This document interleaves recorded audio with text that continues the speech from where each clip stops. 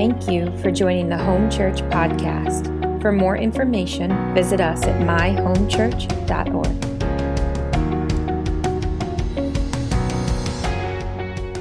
I'm really grateful for just the different voices and that serve in this community and in this house, and to have Johnny and Caesar. Weren't they just such a blessing, like breaking open the gospel? We just honor them and their giftings, and it's really amazing just to be able to sit and receive myself. But I am excited to be back up here. Sometimes when you're used to going like every week and you get a few weeks, I feel like over prepared. It's like, oh my goodness, no. So just spaces, we'll break it open over the next few weeks. But we've been, if you haven't been here, we just felt called by the Lord to hone in on the simple gospel. And I think one of the things that can happen as a believer and as a Christian is we can feel like that we grow past the gospel, that the gospel was something we received once when we were lost and broken, but now we're maturing past it. But what we've been looking at scripturally, you see it all throughout Paul's letters, is that he calls us not just to receive the gospel, but to stand in it. The same gospel we received is the same gospel that we're standing in. And that's so important, because it's really easy as we're growing and maturing and seeing fruit from our lives, which is beautiful and should happen. We can easily start to confuse that fruit and that transformation as the gospel itself. But you're standing on sure ground when we talk about the blood of Jesus. You're on sure ground. And over the next few weeks, we're still going to touch on a lot of beautiful things. There's so many amazing facets and blessings to the gospel. I hope you're ready for that. We're going to look at a lot of different ways the scriptures talk about what Jesus has done with our sin. And honestly, I feel like each week it's just going to continue to liberate the condemned heart. Because that's where you find traction to run after God wholeheartedly, is when you really understand what he's done with your sin. So we're going to look at all those facets.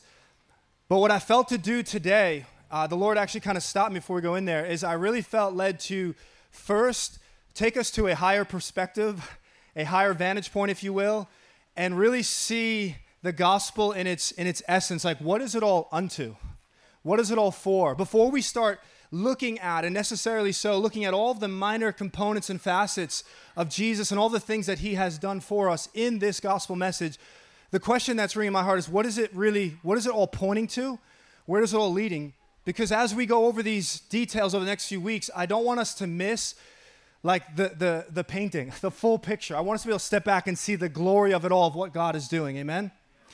So for me, the question today is not so much what is the gospel. Here's what's burning in my heart. My question for us is, what makes the good news so good? What makes the good news so good? Now, I want to be clear about that. When I say that, again, there's a multitude of blessings. There's the manifold glories that just pour forth from the gospel message that all are beautiful and good. But when I say what makes the good news so good, what I'm really after is what is the ultimate good? What is like the chief good? What is the pinnacle of goodness of the good news? What is it, if there is such a thing, that if you pull it out from the good news, that actually everything begins to lose its sweetness?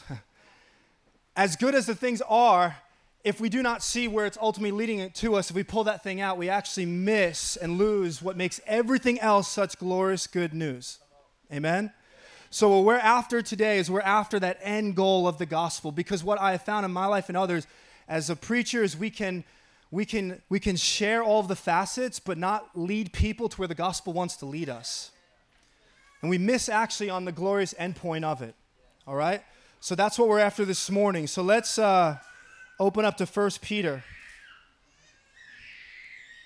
Someone's excited. I'm happy. Someone's excited. I got one person. 1 Peter. Now, I'll be honest, in some ways, this answer is very simple, but there's great depth to it. It's something that if you've been in our community before, I know that we've highlighted, but I trust that if you just journey with me this morning, there will be a freshness to it. God will take this reality, I think, and by grace, really bring it deep into our soul, into our heart. So let's read 1 Peter chapter 3. This is going to be our starting point. It's going to launch us into two other texts. Again, we're after what makes the good news so good.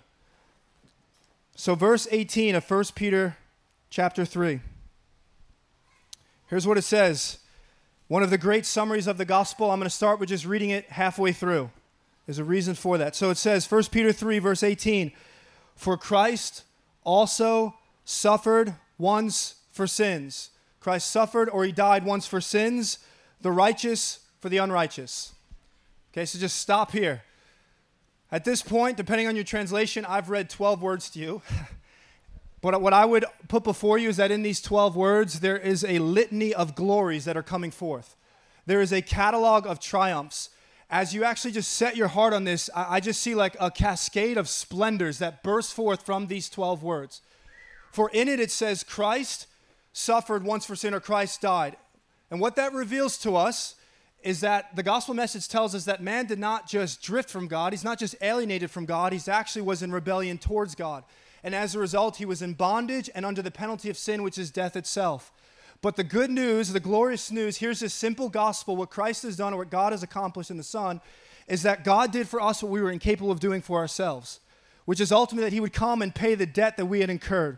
He would come and die once for all of our sins. And he would rescue each and every one of us from the bondage of sin, but also from the penalty of sin. Forgiveness and freedom being accomplished in the good news.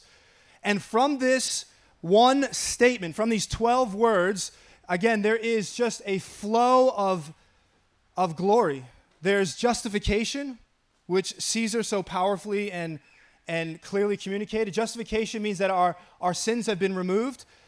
My friends, we're going to go deeper into this, but I want you to know when you trust in the Lord, your sins are removed from you. Sometimes you can feel like your sins are hovering right around you. No, they've been removed from you as far as the east is from the west. They are gone. They are gone. You've been justified. Your sins have been removed from you, and if that isn't good enough news, God hasn't just wiped out your debt. He's then put something into your bank account, which is righteousness.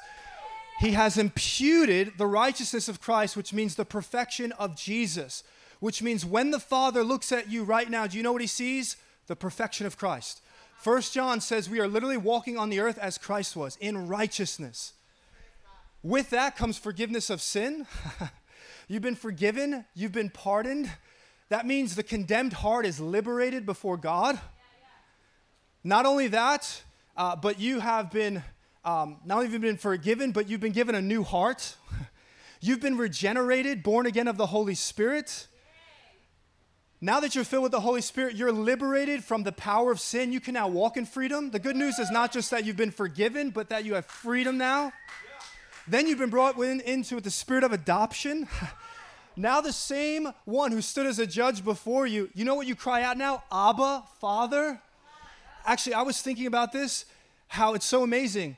We all know that we need a Savior because the judgment of God was actually working against us in a sense without Jesus. But the moment you get born again, his judgment is now working for you.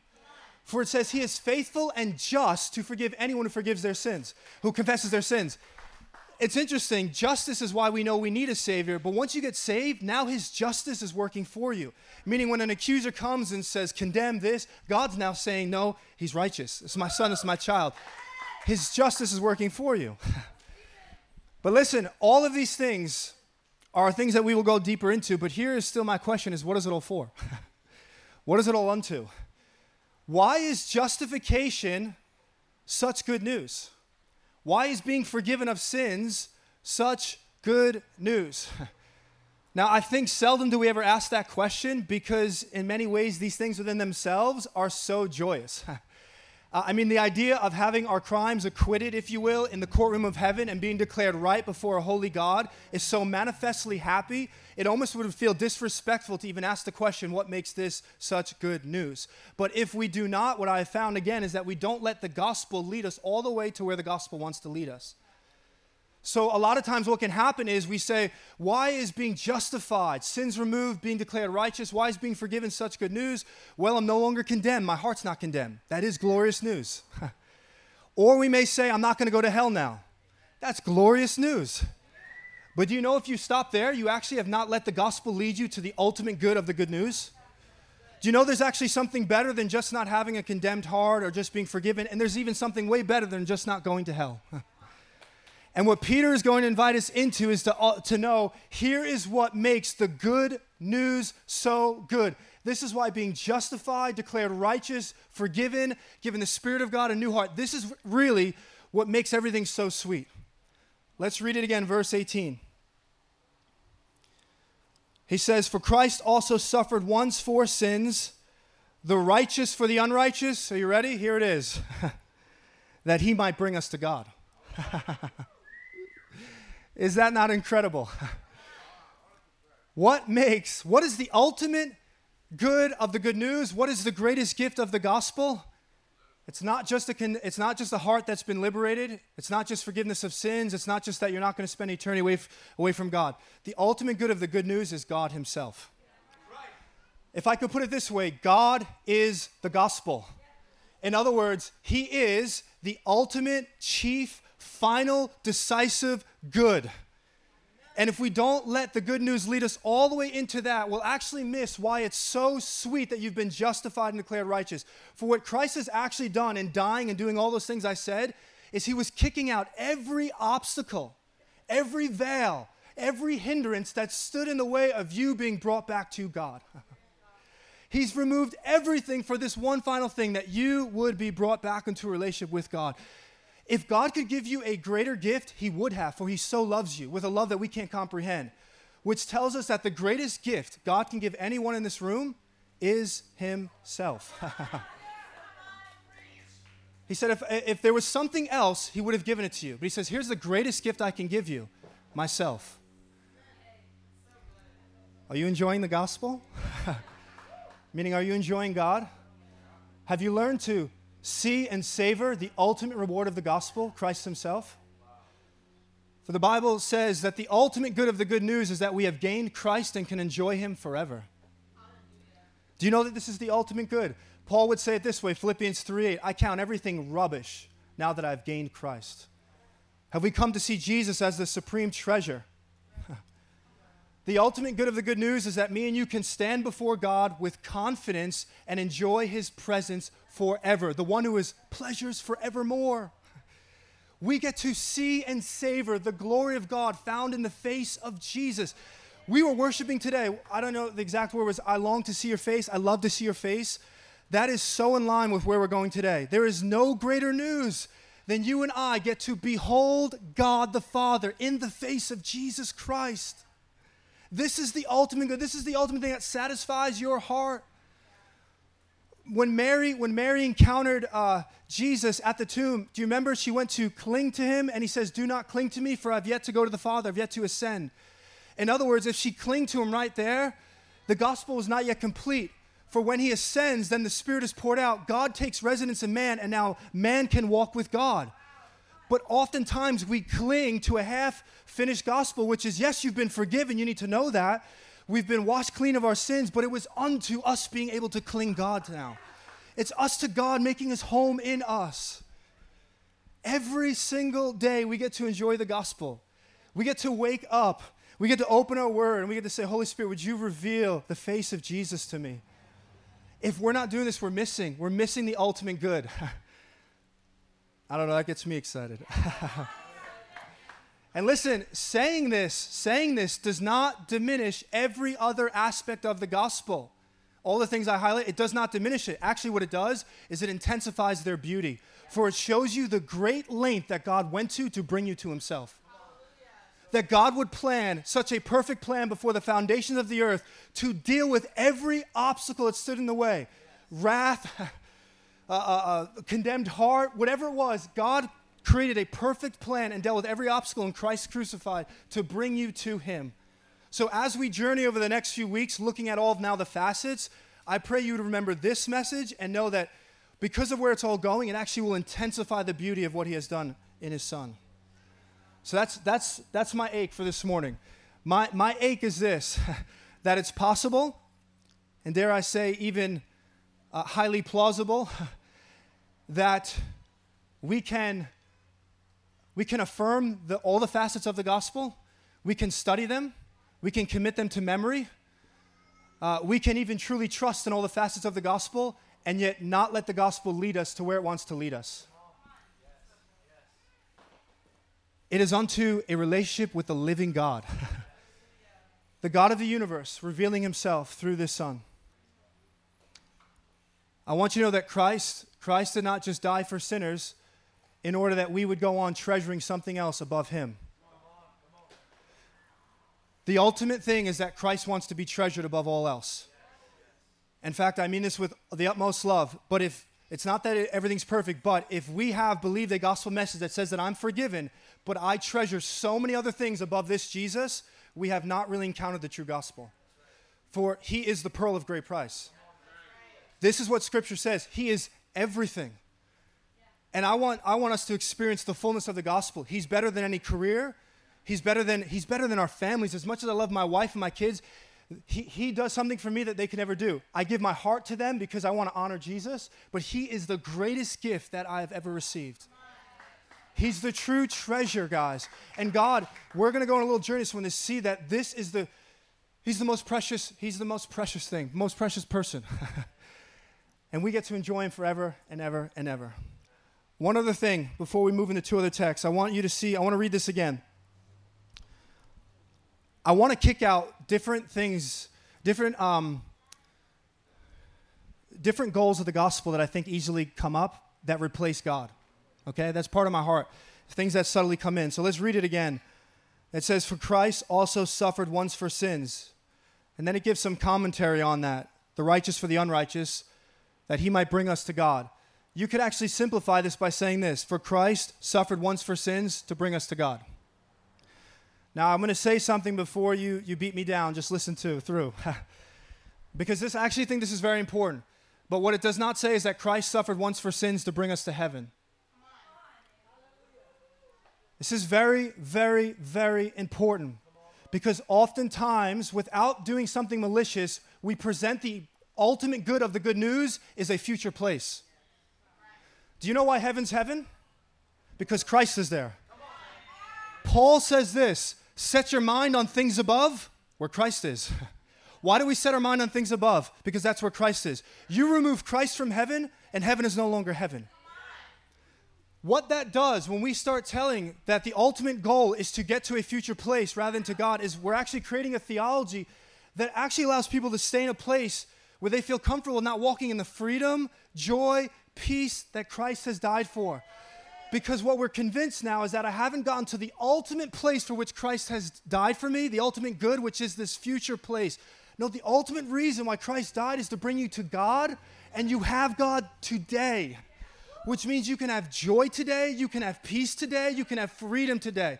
I thank God for the reality of eternal life, but I want you to know that's not why he died. He died so that I could have God, and with God I have eternal life.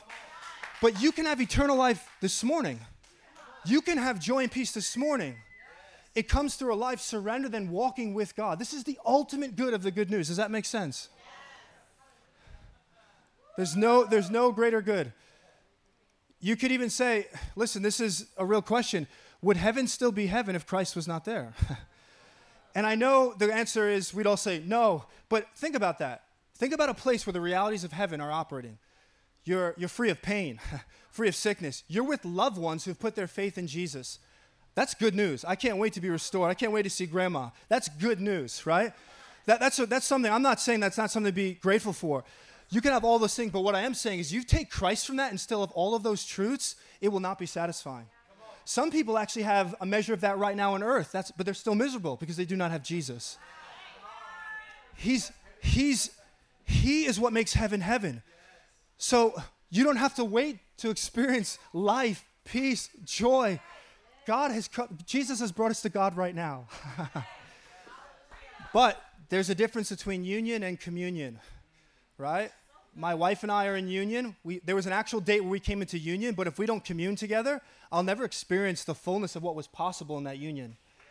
So a lot of times we're convinced it's something else. We're not communing daily with the Lord. Amen? All right, let's come to Isaiah. So while you go to Isaiah 40, part of this too is, I want this to touch our hearts, obviously, but when we communicate the gospel, I want to be clear. We list out all of the blessings. Eternal life is real. Heaven is real. Hell is real. Christ is the way. But we need to make sure that when we present it, that we're presenting people into the biblical truth that God is the greatest good. So Isaiah 40.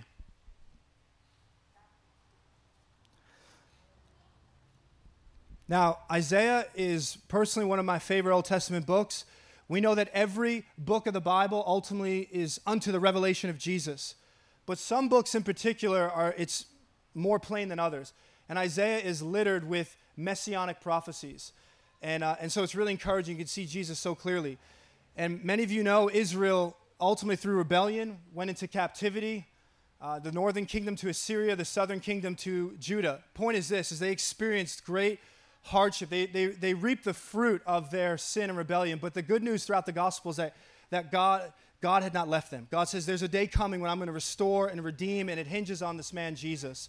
So what we're actually about to read is in the midst of such brokenness, God began to prophesy through the prophet Isaiah. He actually uses the word good news, gospel.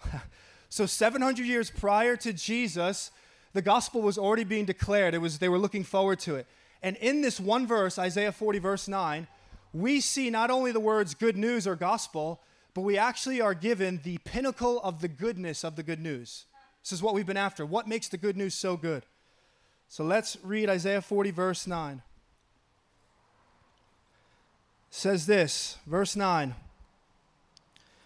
Go on up to a high mountain, O Zion, herald of good news. So what that's saying is, herald the gospel to Zion, which is synonymous with God's people. Proclaim it, announce the gospel, announce the good news to Zion. And then it says, lift up your voice with strength. I think it's amazing. 700 years prior to Jesus. And they're saying the gospel's coming. They can see it. Here it comes. It says, O Jerusalem, herald of good news. So herald, proclaim, announce the gospel to Jerusalem, which is synonymous with Zion. It all means God's people.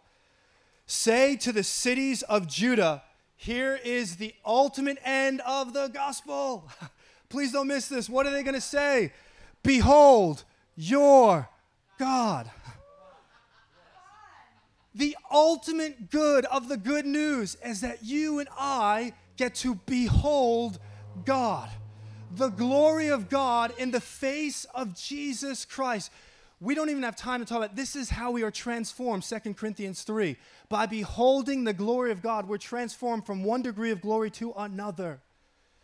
The ultimate gift, the greatest good of the gospel, is that you and I can see, not with necessarily literal eyes, although there's visions and things, but see with the eyes of our heart, Paul says. May the eyes of our heart be enlightened to grow in the knowledge of who God is. That before this, man could not see the invisible God, but Christ came, and he says, if you've seen me, you've seen the Father. So when we read this word, when we worship and pray, and we're encountering Jesus and growing in the knowledge of Jesus, we're beholding God by beholding Jesus. Jesus is God, but we're seeing the Father. There's no greater good than this, to see and savor God in Jesus Christ. The glory of God, behold your God, the glory of God is not just synonymous with raw power. So a lot of times we think of glory, what are we beholding, like raw power? It consists of power, but really it speaks of the divine beauty of his manifold perfections. In other words, what we're saying is the greatest gift of the gospel is through the scriptures and through just the Holy Spirit leading us to look upon Jesus with eyes of faith, we get to grow in the knowledge of his multitude of perfections in his personality and his works.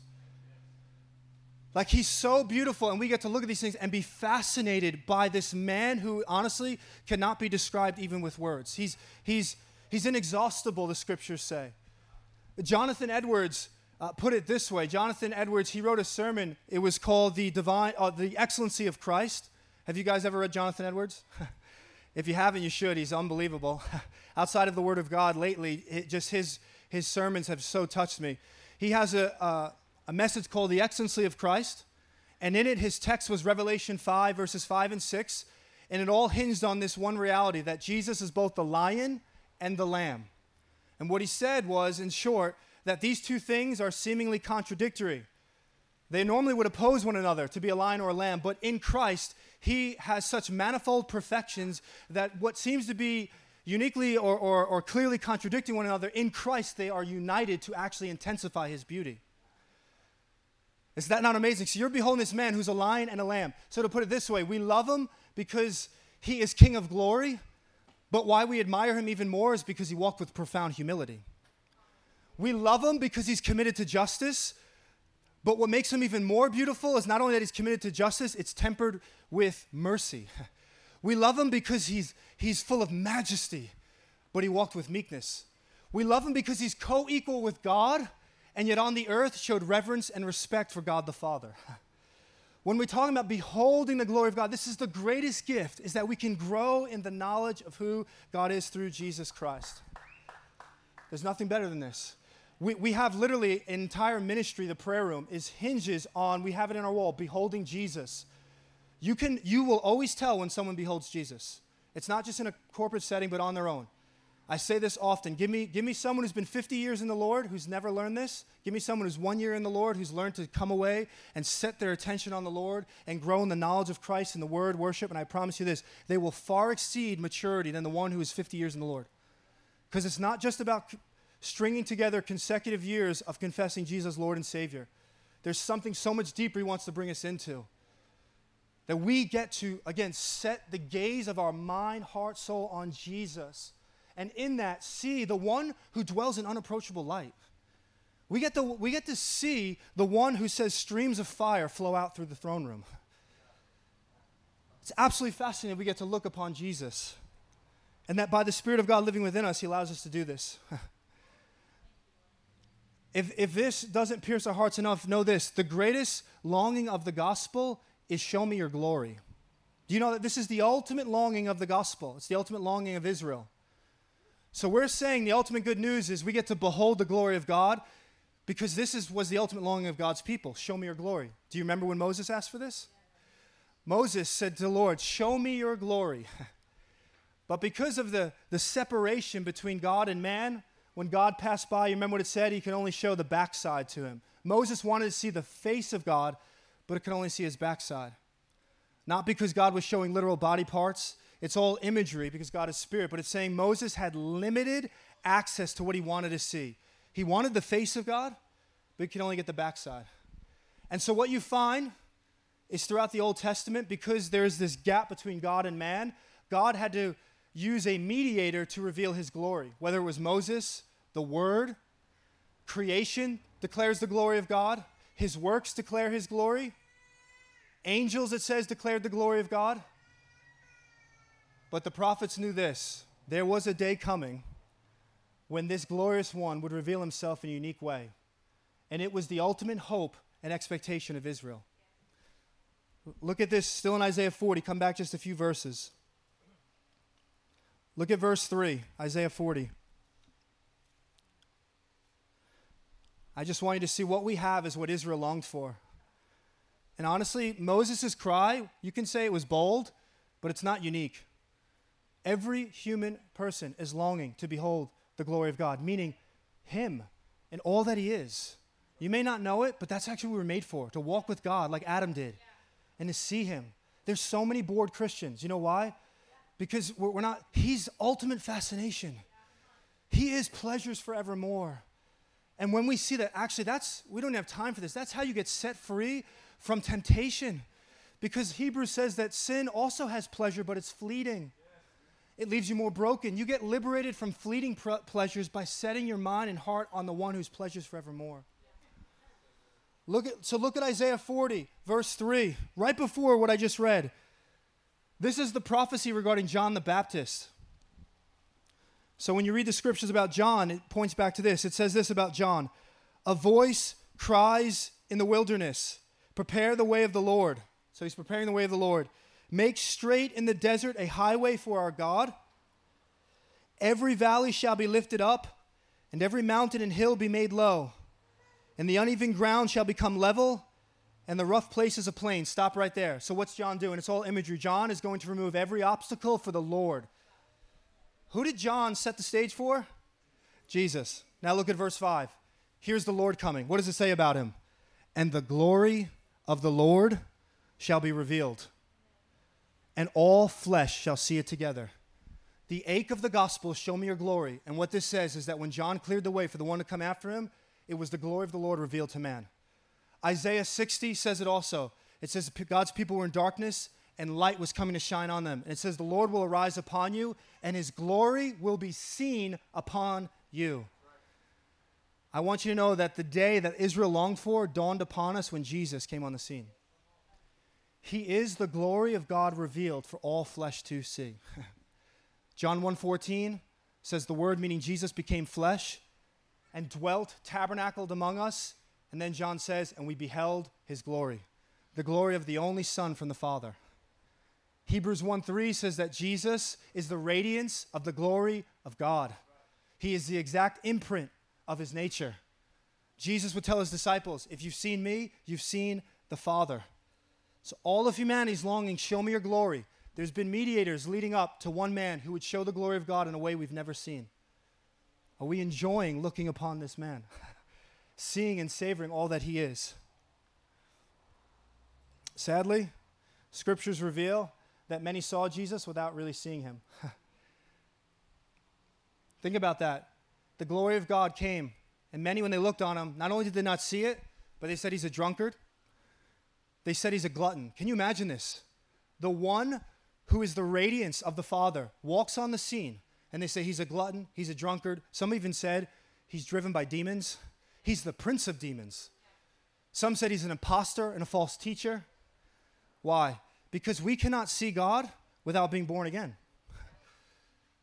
That's the hope right now, that every person here, God wants to show you his glory, but you can't, it's not about, the issue is not physical seeing. There's a gap in the spirit. There's a moral issue. And one must be born again to see the glory of God. The unregenerated heart is consumed with self. We need God to shine lights in hearts this morning. We need God, even if we've been walking with the Lord, God wants to shine light and reveal the glory of God. That's what, there's going to be one more verse that's going to just bring this thing together in 2 Corinthians. The light of the glory of the gospel. He's going to open up light this morning for us to really see the glory of God that's found in this. Amen? It's what he wants to do. Before I share that last text, I want to say one other thing in this. At the ultimate good of the good news, it says, behold your God. Again, I want to just break down some of the things we may have thought was the ultimate good. So again, don't beat me up here. But I can tell you this was kind of where my theology was early on in my walk. Let me put it this way. I think our culture raised us to say soul health and happiness hinges on being made much of. If I want to have soul health, if I want to have peace, I want to have joy, if I want to be happy, I need someone to make much of me. If you really love me, then your love will be expressed by showing how much or how good I am, right? The problem with this is that a lot of times we say the ultimate good of the good news is that I am now understanding how valued I am before God. The ultimate good news is that I'm so loved by God. Now, I want to be abundantly clear. We have to preach on that. That sets people free, and it is so true. God died for you. But if you stop with saying the ultimate good of the good news is now that I have improved self-esteem, you are missing the ultimate good of it. And many stop by saying, wow, I now know God has died for me. I mean that much, which is so true. But it has not led them into the ultimate thing, which is to actually get their eyes off themselves and their eyes on Jesus. So I'll prove it to you that your soul health is not contingent on improved self-esteem. How many of us have, actually everyone has been to a natural wonder in some sense. I know every single person here has been to the Grand Canyon. You've looked at a waterfall. You've stood on the brink of the oceans with the waves crashing in. You've seen a glorious sunrise. Put whatever thing you want there. You've climbed a mountaintop to look out, and just all you see is a whole city or whatever it may be. I know each and every one of us, when we've looked upon what we're looking at, that there was a deep sense of peace, joy, pleasure, like excitement, awe, when we look upon this cascading waters of a waterfall. And you know what's interesting? No one goes to the Grand Canyon or the Alps to improve their self-esteem. And yet, you feel incredibly happy, joyful, pleasure, because you're not beholding a greater self, you're beholding a greater splendor. This is what the gospel does. God says the greatest gift I've given you is not just letting you know that you're loved, you are. The greatest gift is you can now look upon the one who created the sunrise. You can look upon the one who created the waterfall. You can behold this glory. This is what changes a person. Yes? This is the ultimate good. God is the greatest gift. It is a God-centered gospel. This is what it means when the gospel says, God says in Isaiah, I blotted out your sins for my name's sake. You say, man, I wanted it to be for my name's sake. But God says, actually, The best thing I can do, when he says for my name's sake, he's saying I did it for my glory. But the best thing God can do is reveal his glory, because we are most satisfied, John Piper says, when he is most glorified. Which means actually he's most loving to us when he does things for his own glory, because when we see it, we are most satisfied. This is the good news of the gospel, God being glorified. And forever, he will become our highest treasure. We can see and savor and enjoy him for all of eternity. John Piper says it this way: the saving love of God is God's commitment to do everything necessary to enthrall us with what is most deeply and durably satisfying, namely himself. That is glorious news. All right, last text. We'll close here, 2 Corinthians.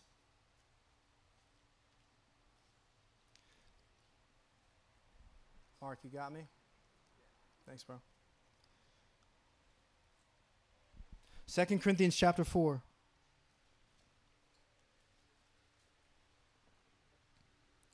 Are you guys tracking with me? Yeah. Okay, so this will kind of be the exclamation point here. And then for those who want to pray, we'll pray for anyone who would like to. But I think this is going to really help just bring this home of what God is doing right now this morning. What we're about to read in 2 Corinthians 4 is essentially Paul is going to unfold the meaning of Isaiah's gospel command, behold your God. This is Paul's way of describing it. It's the same exact thing. This is the ultimate goal of the Gospels, to behold the glory of God found in the face of Jesus, as Paul will say. And what we're going to read is verses 4 through 6. And I won't spend much time at all, but I want you to understand that the highlight of this for today is verse 4 and verse 6. And the reason why is verse 4 and verse 6 are standing in contrast with one another. For here's what's happening right now. Verse 4 says that there is truly an adversary to your life, and his name is Satan. And his goal is to blind the minds of people so that they would not see the light of the glory of the gospel that is found in Jesus Christ. So right now what's happening is he doesn't want you to see the glory of God. But the good news is verse 6 says that God is countering that, and it is no battle for God, and God's saying, let there be light. Let there be light. As the gospel is being preached, God's saying, let there be light. And hearts are being opened up. And I want you to see what's happening here. Verse 4. Here's what the enemy is trying to do. It says, in their case, the God of this world, that's a phrase for Satan, the God of this world has blinded the minds of unbelievers. He doesn't want you to see. He doesn't want you to behold. What? What does he not want you to see? To keep them from seeing the light of the gospel of the glory of Christ, who is the image of God. So what he doesn't want you to see is he wants to blind you from the light that comes forth in the gospel message.